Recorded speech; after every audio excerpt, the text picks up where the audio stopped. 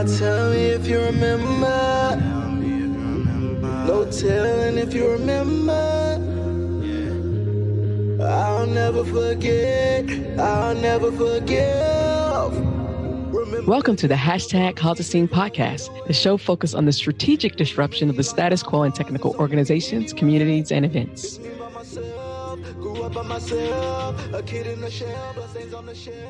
Hello, everyone, and welcome to today's episode of hashtag Cause a Scene podcast. And I am so happy to have this chick out here. Man, I met her last year at AltaConf Chicago. And we've clicked ever since. She was one of the premier speakers for Chicago, hashtag Cause a Scene Conf Chicago. And I knew she wouldn't fail, and she has not. So again, I wanted to bring her in on the show because she has a unique perspective. So welcome today's guest, Tanya DePass. Hi, Tanya. Hey, that's an awesome intro. I was a premier speaker. I didn't even know. So tell us about yourself. So I'm often, quote unquote, angry on the internet. And what that means is I'm just tired of everyone's shit. But I run a nonprofit called I Need Diverse Games. And that got started out of a hashtag because I was mad about video games because, you know, there's not a lot of people like us in games. And I was just mad at 6 a.m. And between tweeting about it, no, it literally was like before work, I saw something about it's too hard to animate women and you know, E3 had happened and there'd been all the games they talked about E3 were coming out. It's like scruffy white dude after scruffy white dude after scruffy white dude. And I was just like, I'm tired of y'all. I'm so tired. And so a friend of mine, Mickey Kendall, retweeted me. She's got a much bigger Twitter presence. And then other folks were retweeting it, and it, you know, it even trended for a little bit. And from that has come a community, has come a nonprofit, Twitch streaming, podcasting. So that's the main thing that I do. The other things that I do is I broadcast on Twitch as a partner streamer. I am on a podcast called Spawn on Me, which we do every Thursday on Twitch. I write occasionally about video games because I'm also never home often. Just had a book come out that I edited called Game Devs and Others, Tales from the Margins, about people in the industry and their stories. And I talk on the internet quite a bit, and I often like retweet you and Sonia because you're in my brain. If I haven't said it, I look and I'm like, oh yeah, Kim's right there. It's so funny because people think Sonia and I actually have met. And we will not. And this podcast will have aired by the time we first meet. We're meeting actually this coming Wednesday. Nice. At DevOps Days, Minnesota. So that's going to be our first time ever meeting each other. And it's so funny because people are always using our names together. And so people are like, I can't believe you guys have not personally met. And I'm like, no, but you know, it's coming. And I feel sorry for whoever's in the room at that moment. Oh, I hope people can record that because it'll be amazing. It's going to be going home. So I always start with 2 questions. The first one is, why is it important to cause a scene? And the second question is, how are you causing a scene? So the first question, why is it important to cause a scene? Because if we don't, who will? A lot of people, you know, will throw their hands up and go, well, it doesn't affect me, I don't care. Or they benefit from the status quo and they don't care. So they just, and, you know, and it's hard because no matter how you phrase it, it's going to sound like I'm blaming people for doing what they got to do to survive. But there's the people that know that they can't say anything because either they'll lose their job and they're not positioned to lose their job versus the people that have power and still ignore everything. Mm-hmm. Those are the people, you know, they've got power, they've got influence. They could say and do things and they don't. They choose to be complacent. Yes. And that's when folks like us and other folks that, you know, either we work for ourselves, we're in a position where it's like, I can say what I'm going to say because what are you going to do? Take my own nonprofit from me? Like, are you going to get me off Twitter? Which if somebody gets me off Twitter, you know what? That's just something I can use to my benefit if I actually ever got ran off Twitter. But it's important for us because we need to speak up for the folks that can't.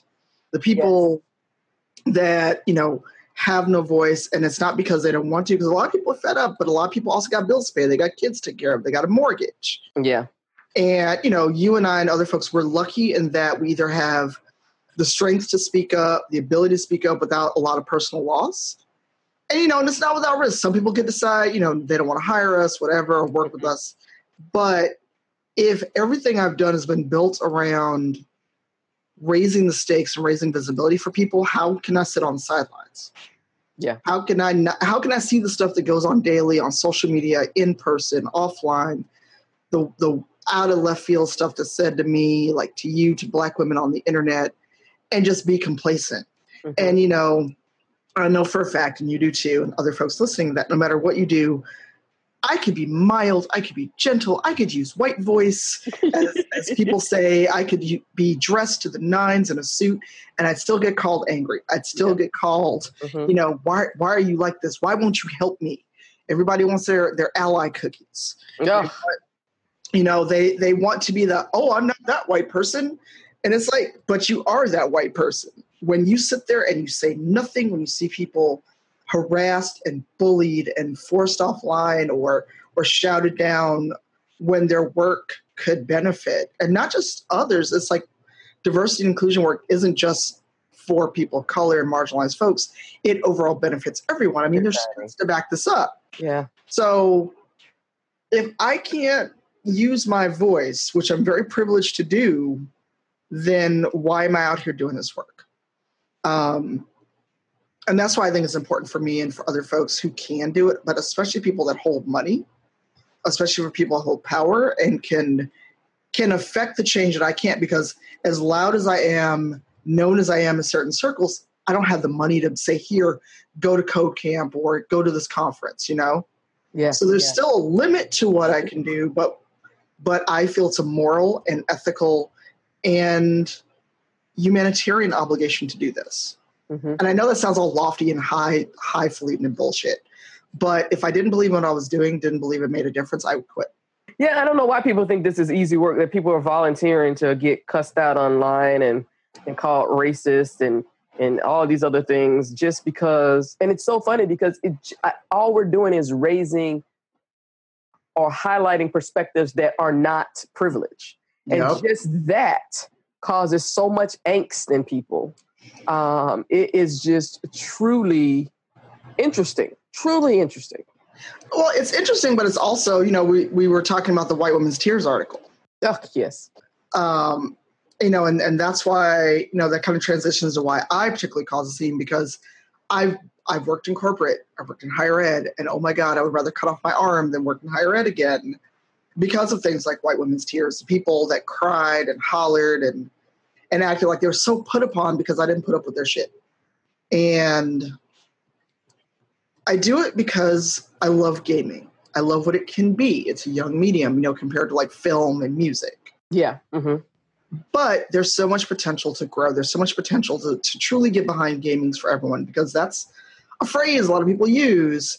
But when is it truly for everyone? You know, when we have a game announced that has a woman on the cover, and people that have played this game without batting an eye, where you can be on a horse with a flamethrower, you can have an F-20 in a game on a roof, but now women are a bridge too far.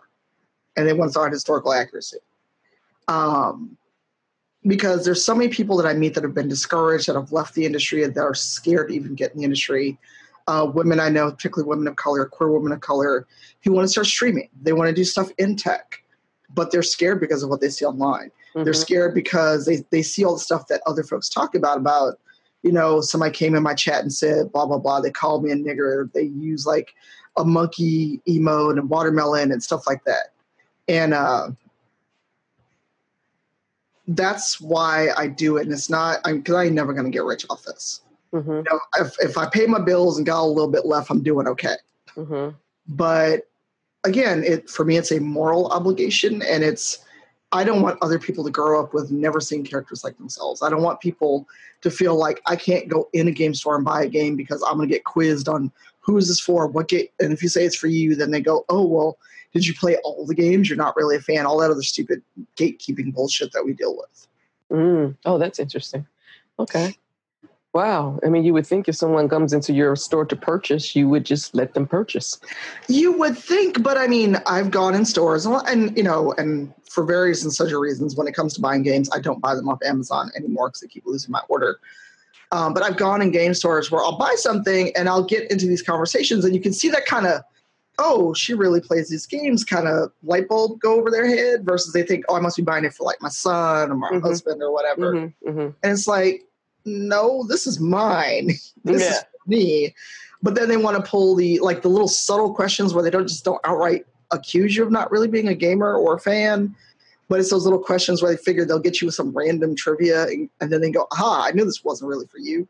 Oh, it's like when being at a tech conference and you're speaking and you're talking about A, and then they want to bring up a question that's some outlier Z that, and it's like, what? Yeah. Or it's like some random trivia thing that only somebody with too much time on their hands to know this random ass piece of trivia would know. And so, things like that where it's like, I've told this story before, but one of the things, because there was a while when I thought about quitting. There was a while where I was just like, this is too stressful. I'm not sleeping. I'm not eating right, nothing. And I was at a convention. I just done a panel, and it wasn't about diversity. It was about something else. And these two young ladies came up, and they were like really grateful they saw someone like them on a panel that wasn't just about diversity. And, I'm not a weepy person in general. Yes.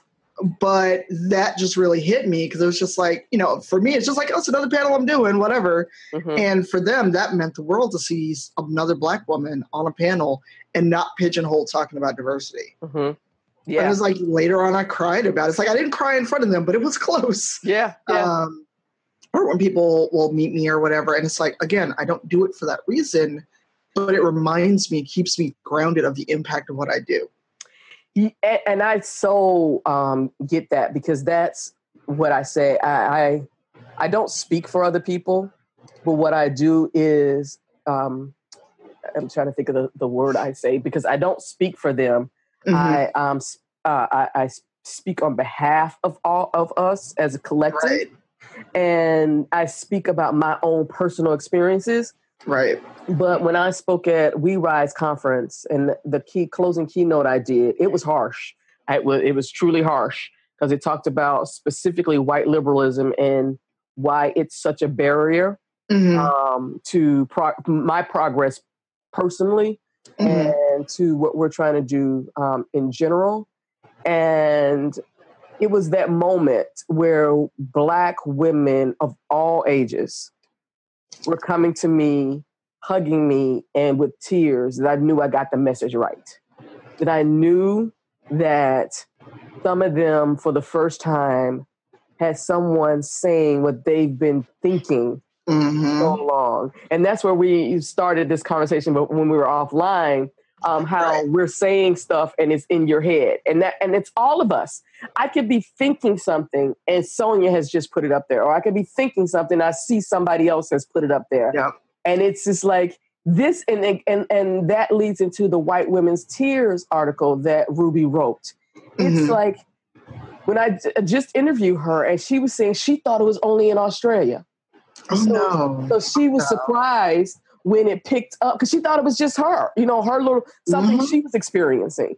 And it's this thing of we are all having such similar experiences across the globe that you cannot tell me that this is not institutionalized. You cannot say there is no way that you can tell me that this is not. It may not be an intentional strategy, but it is definitely an imbued strategy. Which much of privilege uses as a weapon.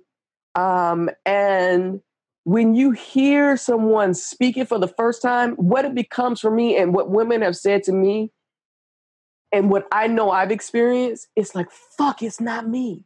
Oh my God, I was about to lose my mind because I could not understand this. I internalized this so much because I was trying to figure this out. This shit is not me. It's them. Yep.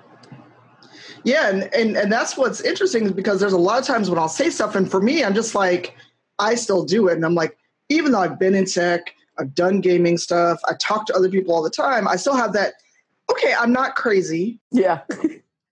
This is not just a me thing. Even when I should know better, and I've witnessed it myself, because I used to work in higher ed. And my second to last job in higher ed, I had to deal with white women's tears all the time. And a white dude and his feelings and his privilege, because he literally thought he was the white savior. And oh my God, he was so, and I don't give a fuck if he can figure out it's me if he ever hears this. Okay, go ahead. I don't either.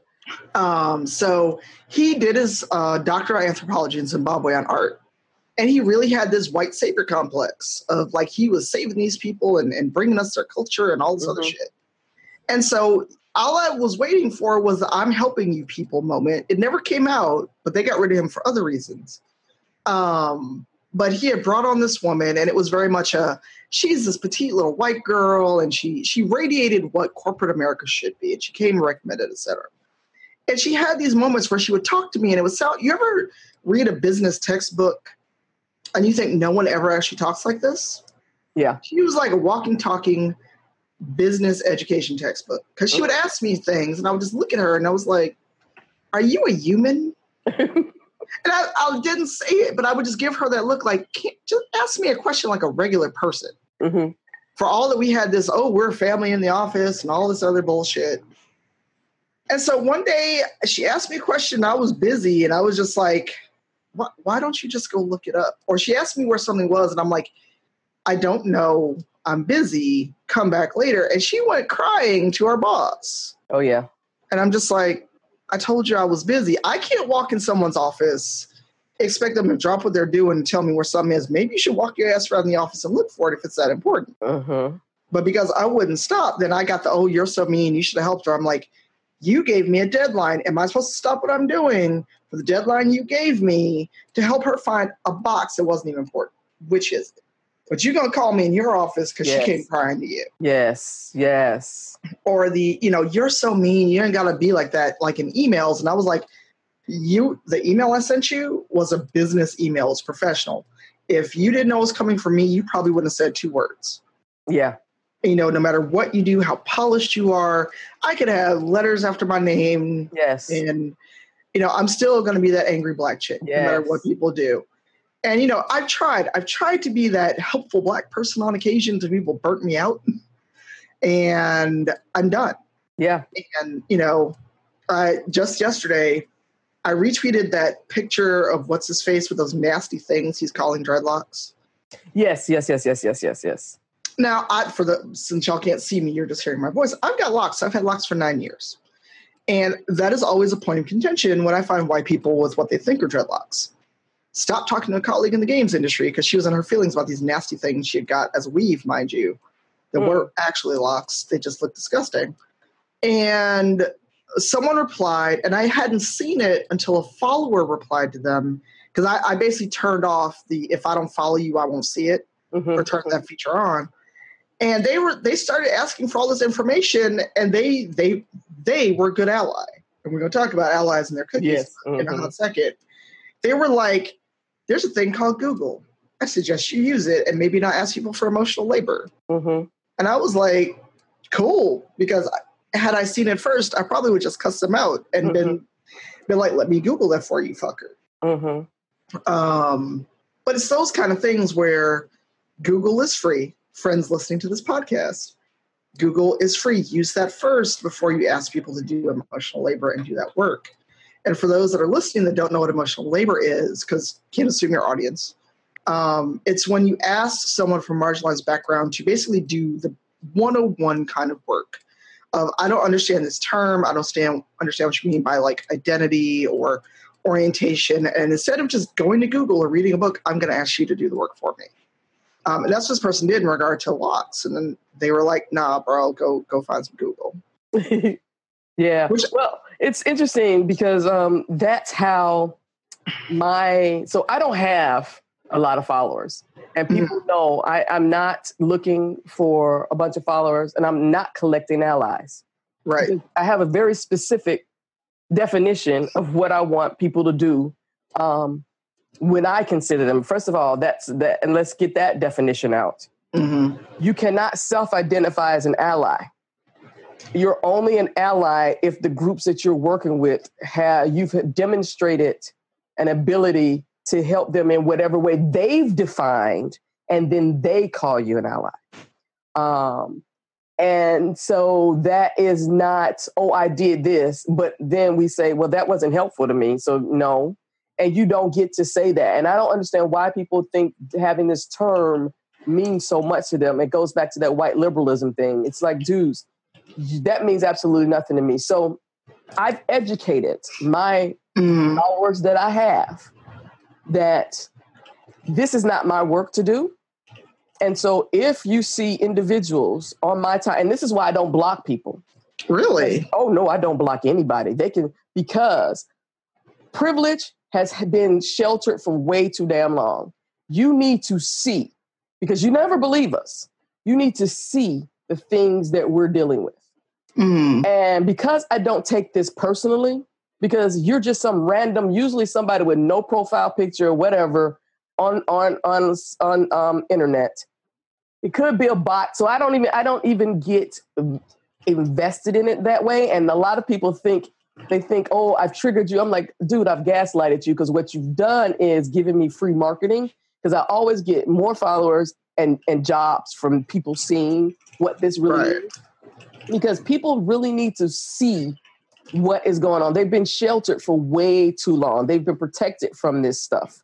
So what the people who believe in hashtag cause a scene, who are privileged, know to do is, if you see someone who, particularly somebody, it doesn't matter, but particularly somebody of privilege, says some off the wall shit to me, it is your responsibility to tag that ass. Because if I see you go past and no one says anything, trust me, my next tweet is going to be, where the fuck are y'all? Y'all not doing enough. Why am I dealing with this shit? And people don't think about that. They don't think about when it's actually useful to step in. And that goes back to your complacency thing as well. Yep. Because a lot of people are fine until it directly affects them. Either directly, or they see a friend getting dogpiled. They see a colleague getting dogpiled. Because and I'm sure you've seen it, when I talk about stuff, I always get, that still happens? And I'm like, yeah. Did you not just read this whole long, angry thread where I said someone touched my hair, they did so-and-so, but your first response is, that still happens? Or this is what I that gets me even worse than that. I'm so sorry. What the fuck are you apologizing for? What this? I don't need your apology. I don't need your apology. What I need you to do is check your goddamn friends. That's what I need you to do. Right. And that's right. I don't have you on Facebook, but I had said on Facebook and other places where one thing that irritates me is when people apologize for being white or being a dude or a cis straight white dude. Okay, fuck your apology. Because at the end of the day, it does nothing but assage your guilt. That is a not all fill in the blank in another form of being a self-serving performative ally. Exactly, because it means it's not like the average person is going to do anything to change that. So your apologizing for being whatever means absolutely nothing.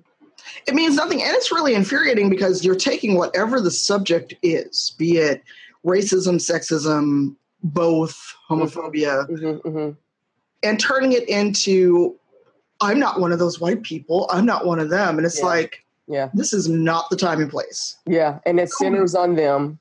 And so I had a recent encounter where someone, this is what gets me, and this is why white liberalism is the biggest barrier to this.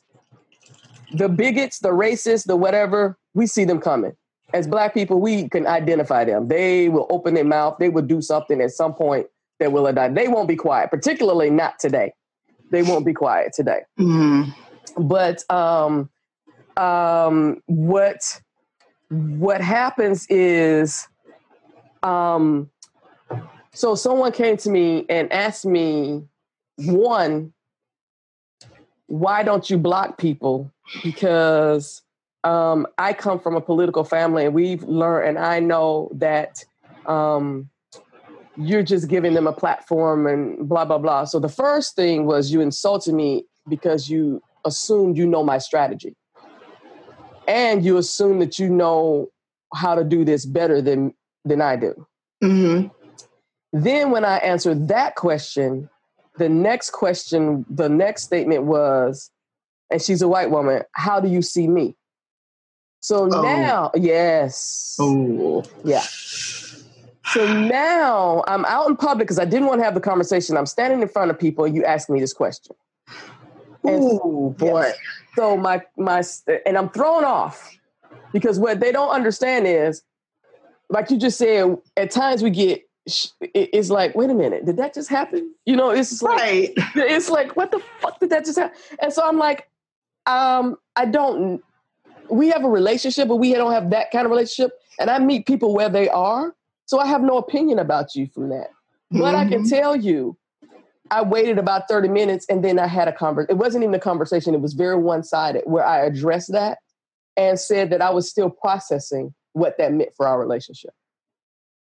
Because it's that kind of thing that says what I'm doing, if it's uncomfortable for you, I need to stop it. It's not as important as all these Black women who are looking to me because they, as you said, don't have the privilege to do this. They don't feel safe. But your discomfort is more important than all the discomfort we feel every single day. Yep. And that's where it comes down to, is that it becomes a one-up of who's more uncomfortable.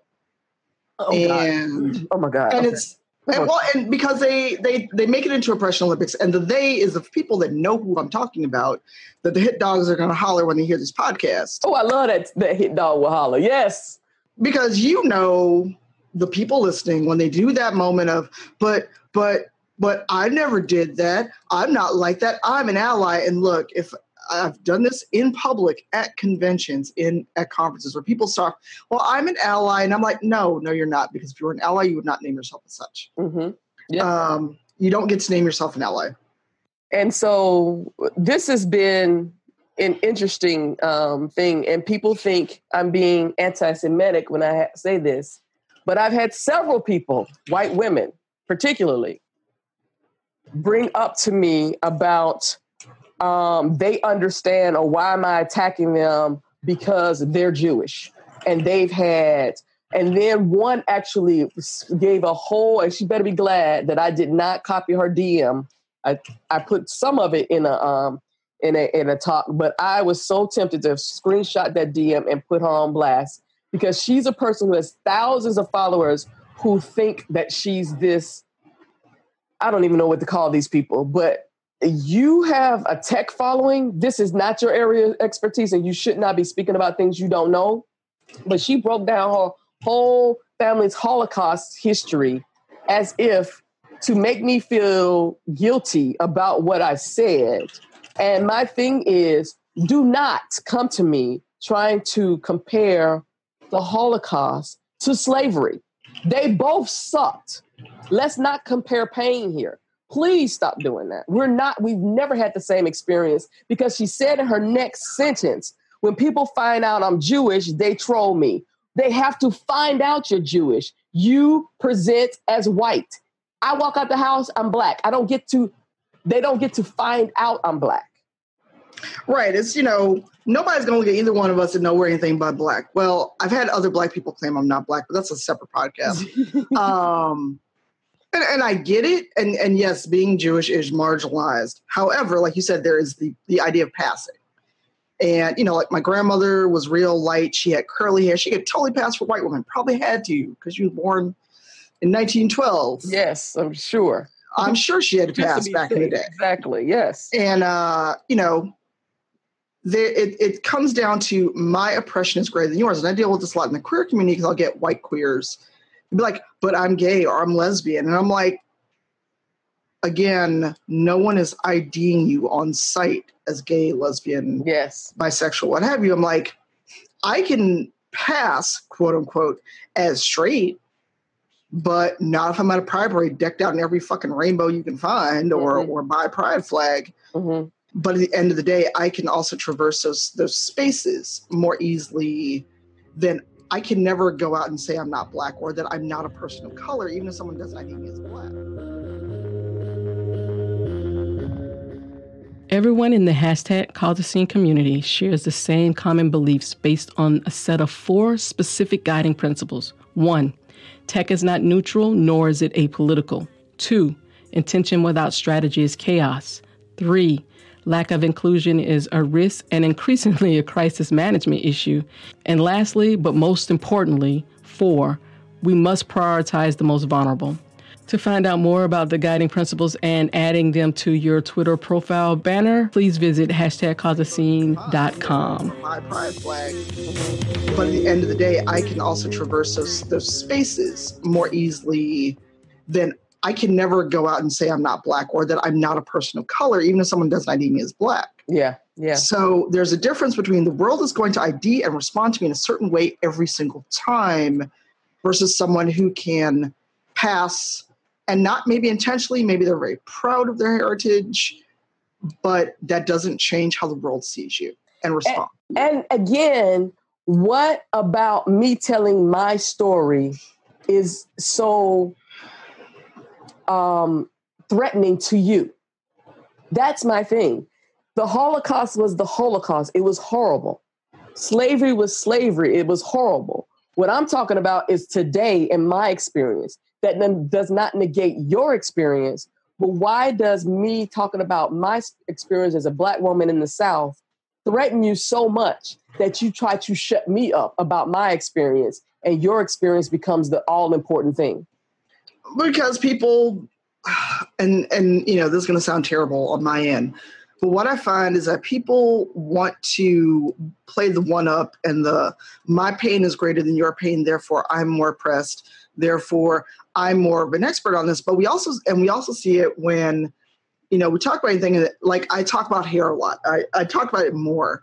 That same former colleague in the sense of we're both in gaming, not that we ever actually worked together. Without fail, when I talk about hair, my naturally grown out of my head locks, which has been a journey for me as a Black woman, and her synthetic, nasty looking locks that are down to her ass that I want to shave off every time I see her. It always becomes that, well, I get harassed for my hair. I'm like, you made a personal choice. Mm-hmm. People told you not to do this. Mm-hmm. People told you, many people, including me, as probably one of the few Black people you actually asked, told you don't do this.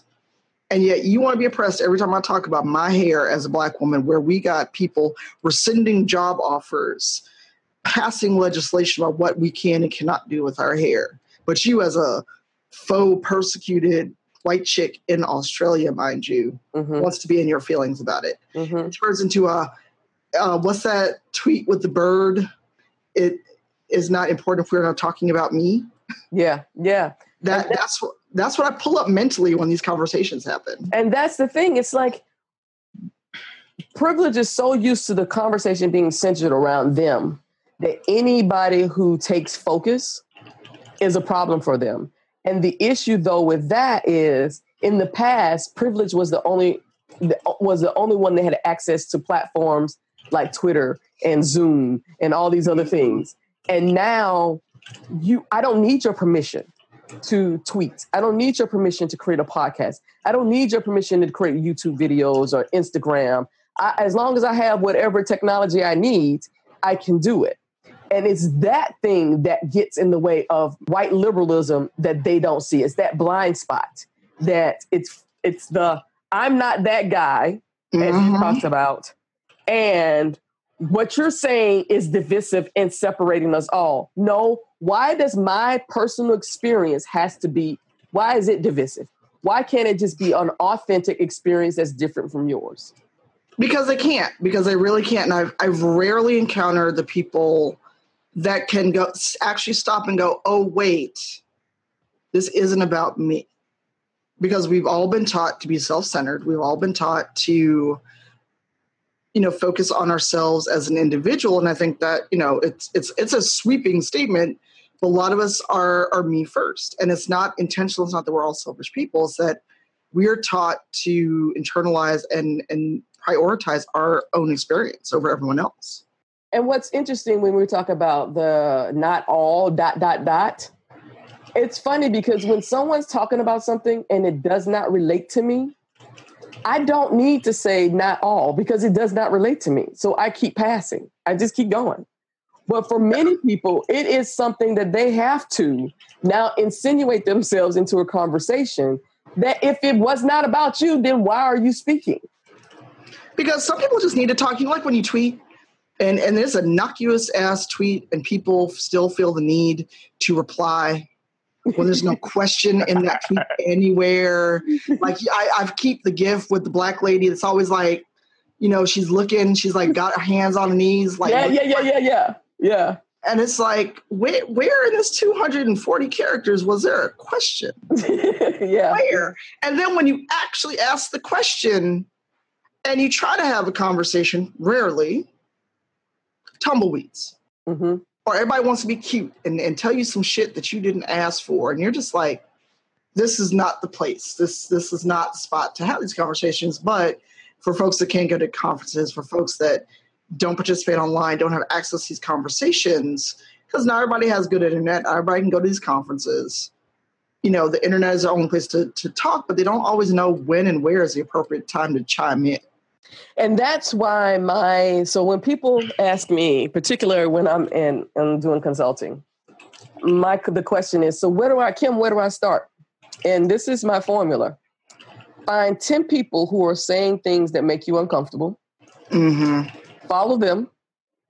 And for 60 days, don't say anything. Just watch what they're saying. Watch how people are responding to them. Just watch. The next 30 days, you can like. 30 days later, you can retweet. 30 days after that, you can comment with retweet. At that point, we're at 6 months. Now you don't know the depth of, because you don't have the experience, but you've seen enough. So now you can comment on things. It's like, these are new. Privilege is so not used to considering other people, period, other cultures, unless it benefited them in some way, that it takes time to just sit, internalize, and not say anything. And that's what learning is. When I have students, when I was in the classroom, we're going to talk about something. We're going to cover something. And I'm going to take the lead because you don't know this yet. Let me take the lead. All right. Write down your questions. Just don't ask them yet because I'm still going. And then just sit with it. Make sure that your questions, because if you're asking questions while I'm talking, you don't really know if I'm going to ask that question now, and you're not really listening. So I need you to just pay attention, focus. Once you've done that, internalize, get your questions together, and then we can have a discussion. Right. And people just don't want to do that. They don't want to go from A to D in proper order. They want to start at A, jump to F, come back to C, and then are confused about how you got there. And do you ever get the ones, oh, my mistake, I apologize, when they realize that they've made an incorrect assumption or they've taken one tweet out of context and stuff like that, and they haven't done their homework, and then they come back, 5, 6, 10, 20 tweets later. And they're like, oh, yeah, had you not done this whole thing and just watched, you could have had all these questions answered. Mm-hmm. And then that goes to, again, emotional labor, which goes to, again, why my followers understand that their job is to do that for me. Yeah, I just don't know what to do with those people, because if that's how they start the conversation, I don't feel like there's a lot of headway to be made because they've already started at that certain point. And it's going to take a lot of work that I probably don't have the energy for to bring them around. Mm-hmm. And that's why I don't do it. It's not my job. It's not my job. It's what I may do is retweet, comment it so people can see it because they didn't use the hashtag or something. So I can highlight it. And then to have the followers that's the conversation you need to have with them, because obviously they didn't understand a key concept. There's something here is missing, and it's not my job to educate them. Right. And, you know, a lot of people, and this, the other part that will get me in and make me real angry is why can't you be nicer about it? Why can't you educate me? And I'm like, because I ain't got no kids. I'm not a teacher. I'm not a professor. And this is taking time away from the things I need to do. And I'm all of those things besides a parent. And I'm not getting paid to do this. You can hire me as a consultant and we can talk by the hour or whatever package you buy. But if doing this online, I've said what I need to say. Mm-hmm. I've created enough content in these areas. So if you're really interested, there's several places where you can go and learn.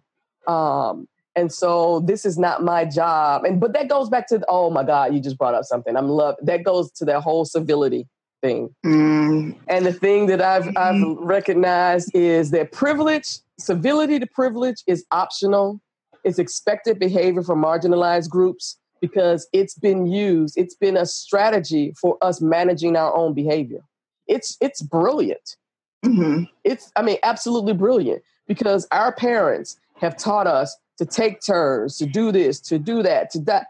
And for them, it is optional.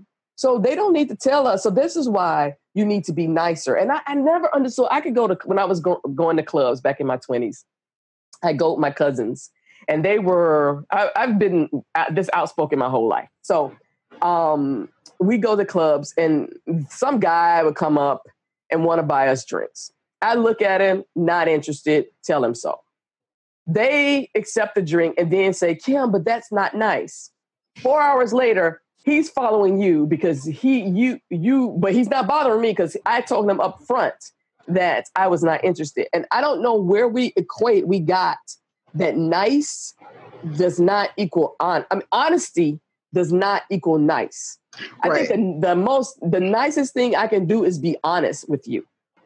But as women, we are, and this is one of the things that gets us in several situations that we should not be in, because we've been told to be nice, to do things that in our gut we know we shouldn't be doing, not just so we can appease other people and not hurt people's feelings. Fuck your feelings.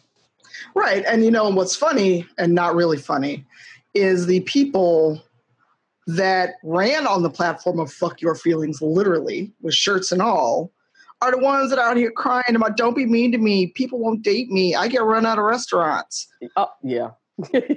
But in terms of people getting in situations, it's not just women getting in situations because of how we're socialized. It's that men have been also taught, cis straight dudes have been taught that no doesn't really mean no. It's a maybe. Mm-hmm. And, you buy a chick a drink, you buy her dinner, then you can buy your way into her pants. Yep. And it's the inability to say no. And all the women we see murdered.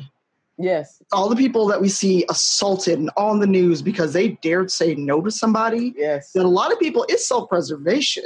Yeah. It's not even that we're nice and taught to be nice. It's that this crazy dude could fucking follow me. Yes. Mm-hmm. And kill me. I remember being in Chicago when I lived there. I was driving I don't know where I was coming from. No, I do know where I was coming from. I was coming from Lakeshore Drive on the south side of town.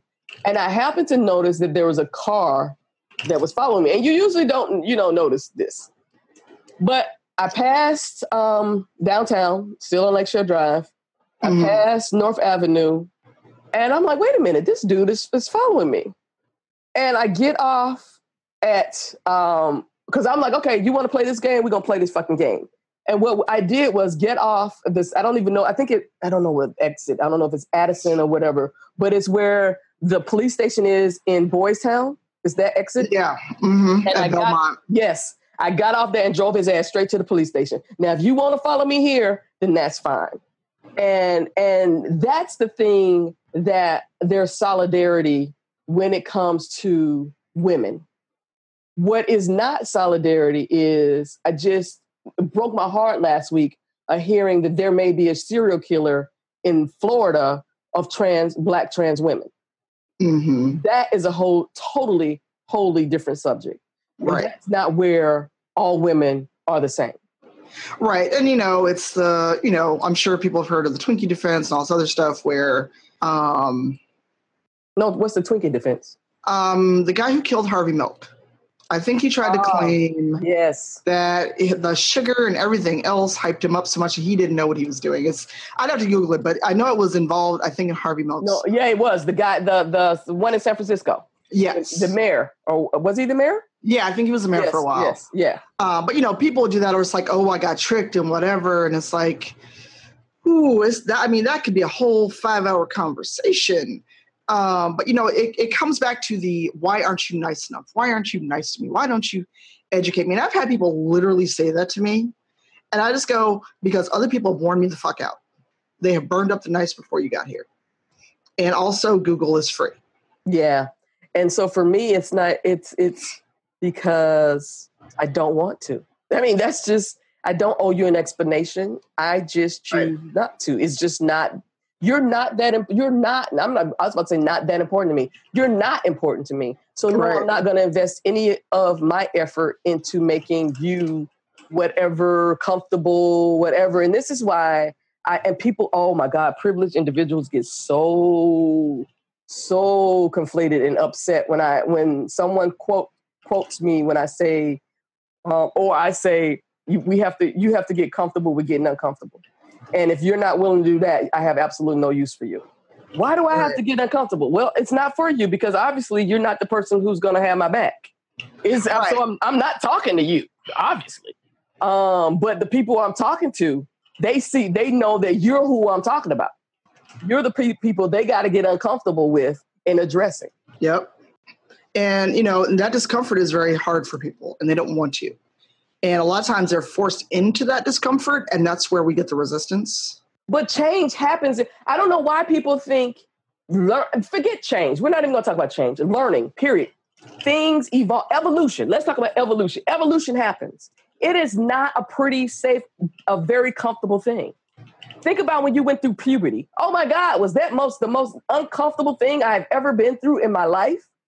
But it was necessary to go from adolescence to adulthood. Learning something new. People, we're talking about tech.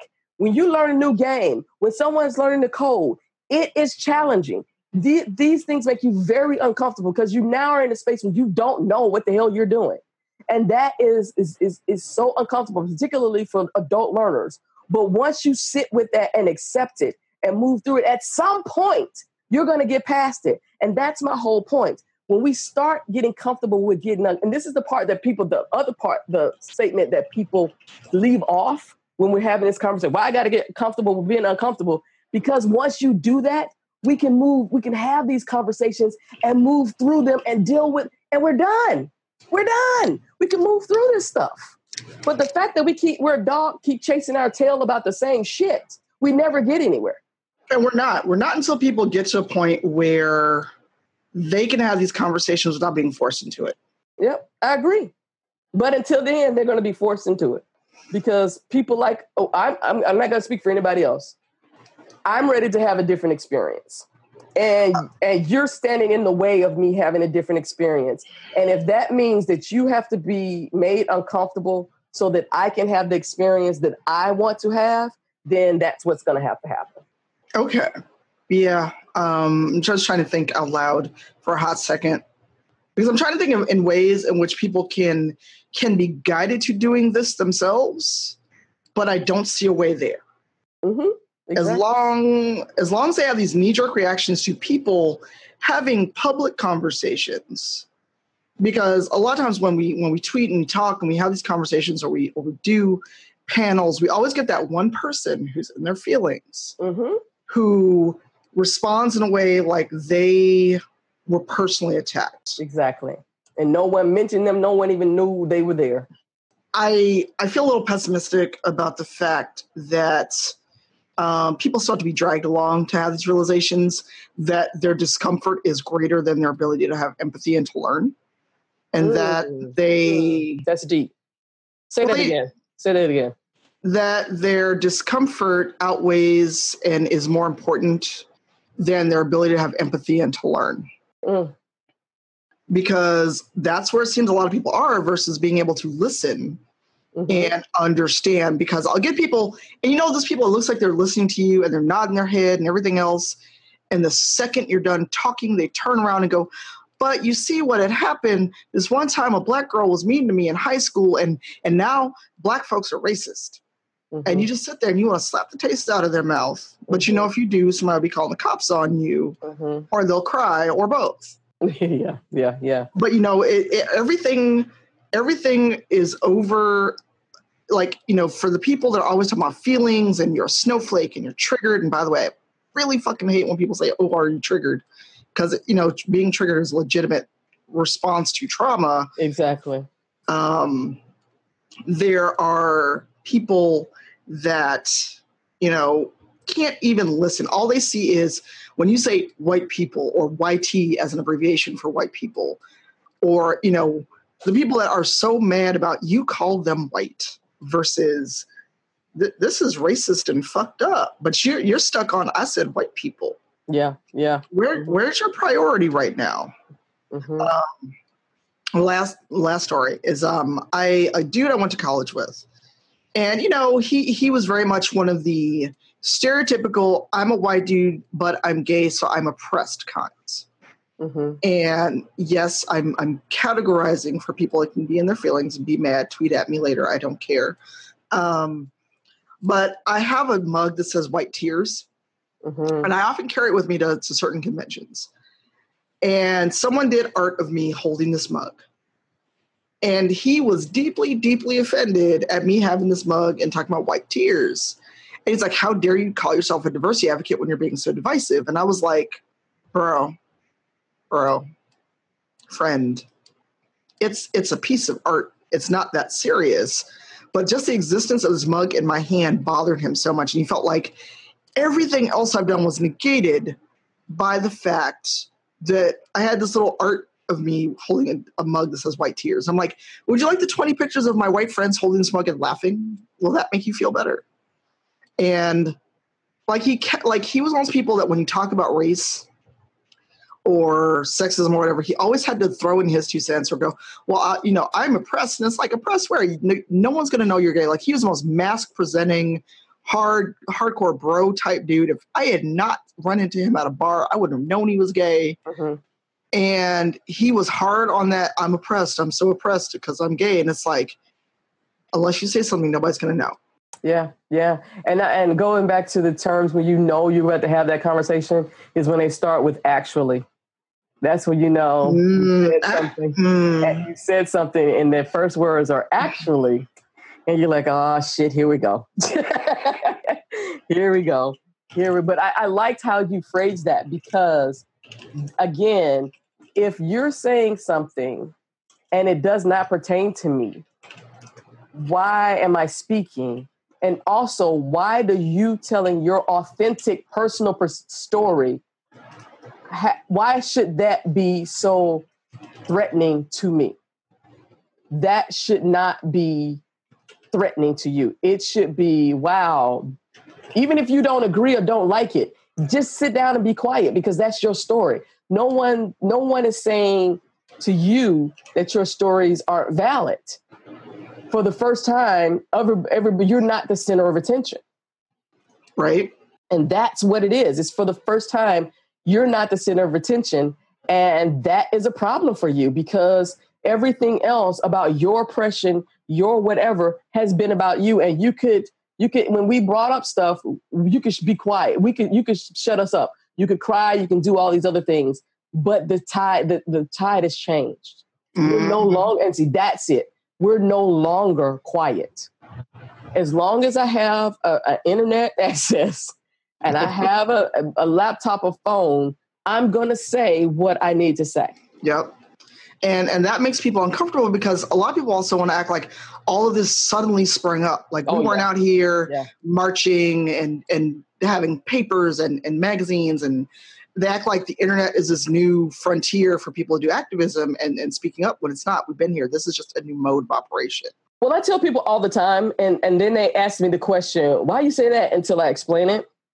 I don't talk politics, but without this president, I would not be able to have the conversations that I'm having, which leads him to say, why you say that? And my statement is because of how he communicates, It's opened the door for every person to have an opinion, which means that now people are looking for a counter to that. Because many of these individuals are surprised that they had these individuals in their families, because no one ever talked about race in their households. No one, so they just thought their race was extinguished in the 60s. You know, they cured it all. So they've spent their lives not having these conversations. And so now that you have the Ku Klux Klan and you have Nazis and you have all these individuals who are open and public because of, now this, again, I'm not political and I'm not saying that that's what Trump is, but what he's done is he set the precedent of anybody can say anything. What his followers don't understand, though, that he has a level of privilege they will never have. And that's why he's not seeing consequences to his behavior at the moment that they will normally see when somebody takes a picture of him or video of him, puts him on Twitter or whatever. And then they got to do the, I apologize to her. No. You're going to lose your job. You're going to lose anything that meant something to you because this is your behavior. That's the part they're not used to. So without him being in office, I couldn't have this conversation because before this, people kept saying, but why are you talking about race? We're done with that. Let's talk about feminism. Let's talk about this. Let's talk about that. Nope. Don't want to talk about any of that. Nope, not going to talk about any of that because right now, this is the issue, particularly in the United States, that we need to address. Because again, this is my experience. And so I'm going to talk about my experience. And this has opened the floodgates, and it happened. It's only been, has it been 2 years yet? It hasn't even been 2 years yet. Nope. It's been a long ass time. Yeah. Hasn't even been 2 years yet. And think about how the conversations have shifted, because a person who could say, grab him by the pussy is an elected official to the highest office in the United States. There's nothing you can tell me. Fuck being civil. What? I'm going to curse as much as I want to. I'm going to say whatever I want to whomever I want to, because it's my story. And you can't, and before I would just, maybe that's not, I don't even think about that anymore. Don't even think about it. And I'm not out intentionally to harm people, but what I'm not going to do is shut up anymore. I've been told all my life that I was just too loud and too this and too that. And I'm not making myself small anymore to make you comfortable. Right. And we shouldn't have to, but here's the thing. And I mean, and it ties back to the whole thing of making a scene. The very people that don't want to be civil to us at all, that want us to be like, fuck you, etc., are mad when we turn the tables and do the same thing, because I am out of patience. Yep. I am out of kindness. Yes. I am tired of all these fluff pieces with these, oh, poor me. I voted for a racist Nazi sympathizer and I can't get a date. I lost my job because I was a racist asshole and people caught me on tape. Mm-hmm. Fuck you. Yeah, exactly. Because I'm sick of seeing all these, like, you know, permit patty and all this shit. And these people crying about losing their job and I can't get a date because I voted for Trump. No, you voted for human garbage, so therefore I don't want to fuck you. Mm-hmm. Mm-hmm. End of. And if you want to sit here and whine because your life choices led you to a place where you are alone, sucks to be you, friend. And you just hit it, and we're going to end on that. It's because for the first time, there are consequences to their behaviors, and it's never been so.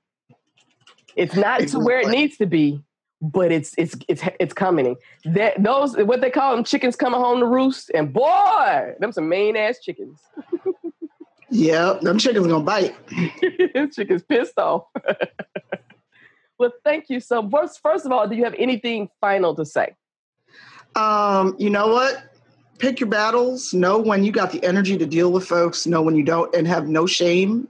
And be like, not today, Satan, not today. Because sometimes I look at Twitter and I just close the tab. I'm like, you know what? This is some bullshit. I can't. I think I broke Kim because she had to mute herself for a hot second. I started coughing. But on that note, thank you so much for being the guest on the podcast. And you keep going out there and causing a scene, lady. You too. Let me know when you're in Chicago so we can cause some trouble together. Oh my God. Yes. Thank you. Goodbye. You're welcome. Bye.